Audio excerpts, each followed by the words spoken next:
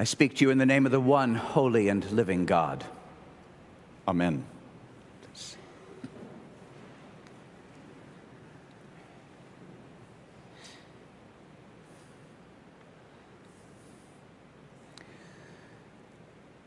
The wedding at Cana took place at the beginning of Jesus' ministry. He had called his disciples, and they were with him, but they did not yet know who he was. And when Jesus transformed the water into wine, they understood. Their eyes were opened to the presence of God. The faith that was dormant within them came alive. Hearing this gospel today, there is an implicit suggestion that God might reveal God's self through our gathering. In Cana of Galilee, transformation of the disciples' lives occurred as water became wine. How might such a transformation occur for us? Transformation is a big word, like conversion, a change in some essential aspect of our orientation and being. Did you come here seeking transformation? Most days, my hopes are a bit simpler. But in recent years, when I lead the Inquirer's class and meet with those exploring St. Columba's, I begin by stating my hope that if you participate in the life of this congregation, that in 3, 4, 5 years, by the grace of God, you will be able to look back and say, my life has been changed. Not in the same way for each of us. We may say, I have learned how to pray, and through prayer have come to an awareness of God in my life. Or I have found a sense of peace.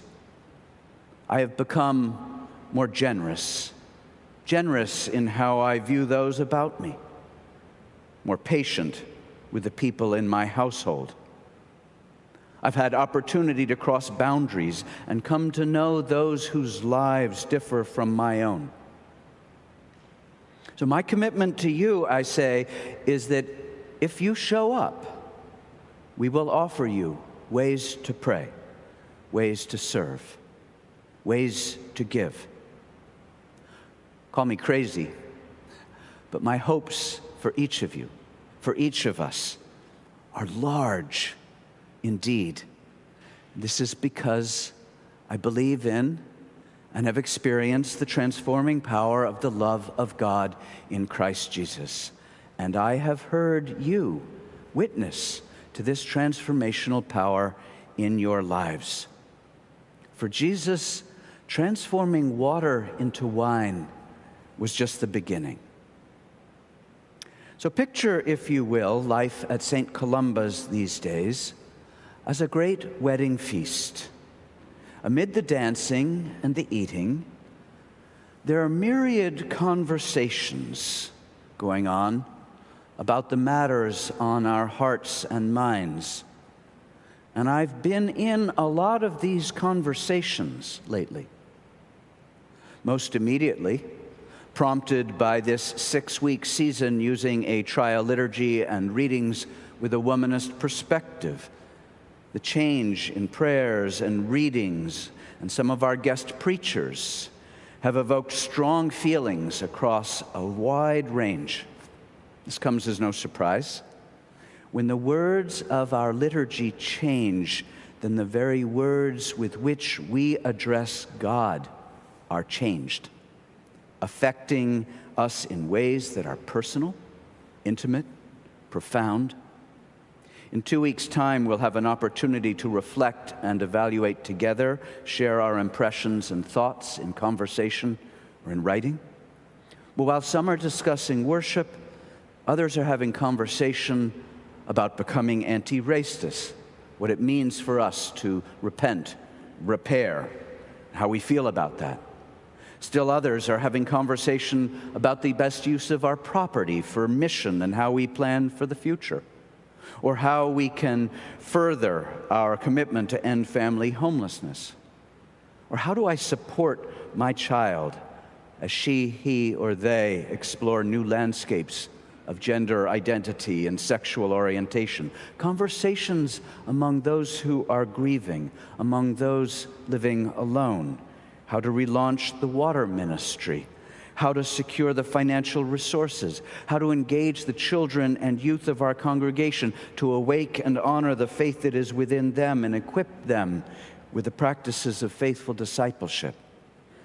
And to say out loud what you already know, a lot of these conversations are really exciting, and a lot of these conversations are hard. They're hard because we feel and believe passionately about the matter at hand, which means these conversations are absolutely essential. Deep, good, respectful, hard, essential, I dare say holy conversation. This is just the very thing that we need to be doing. The intention, it's not to get it right, certainly not to win. We need not agree. We may disagree strongly. Some years ago, I was privileged to spend quite a bit of time working with our former presiding bishop, the Most Reverend Catherine Jefferts Schori, the first woman to serve as presiding bishop, literally shunned by some of her fellow archbishops from the global south. Catherine knew about controversy. And during her tenure, she frequently spoke of conversation as a spiritual practice. I quote, "The word conversation has its origins first in Latin and then in Middle English, where it means to spend time with, to abide. With feminine roots, it's much more about being with rather than using words. It has the connotation of being in community, coming to know others in the intimate way that only is possible in proximity, sharing food, business dealings, likes and dislikes, even prayer and Eucharist. It is an art and style of being that often is wanting in the culture around us." Citing controversies then embroiling our nation and church, she said, "We have a better way. In the deeper kind of conversation that comes of seeing the image of God in our neighbors, even and especially when we disagree with them." End quote. Conversatio morum is integral to the rule of Saint Benedict, where it is translated as fidelity, fidelity to the vows of community. Dear ones, at this party, as we engage with personal integrity, with fidelity to the community, we're practicing our faith. Says Mirabai Starr, we each need to bring the best of who we are to the spiritual table and offer our own imperfect selves as the medicine for the critically ill spirit of humanity. This includes our despair and our ecstatic insights, the shadow we're most ashamed of, and the crazy wisdom with which we astonish even ourselves. One way or another, we're addressing the question posed by the new monastic Shane Claiborne: what if Jesus actually meant what he said? In recent years, we've taken a collective leap of faith. We've made commitments to becoming anti-racist, to ending family homelessness, to loving God, to loving our neighbor as ourselves. Well, it's one thing to announce, let's go to the promised land. Turns out the journey itself is going to change us, transform us. And my fervent prayer of late, show us the way, O God. Show us the way. Be our light upon our path. Be in our words. Be in our ears. Now, maybe you've not been having these conversations. And if you prefer it that way, well and good. You may want anonymity as you offer your prayers to God. But if you want a chance to engage, I've got a couple of invitations. But before I go there, I've got to say that sometimes this feels pretty serious, and much of it is. But being serious isn't always helpful.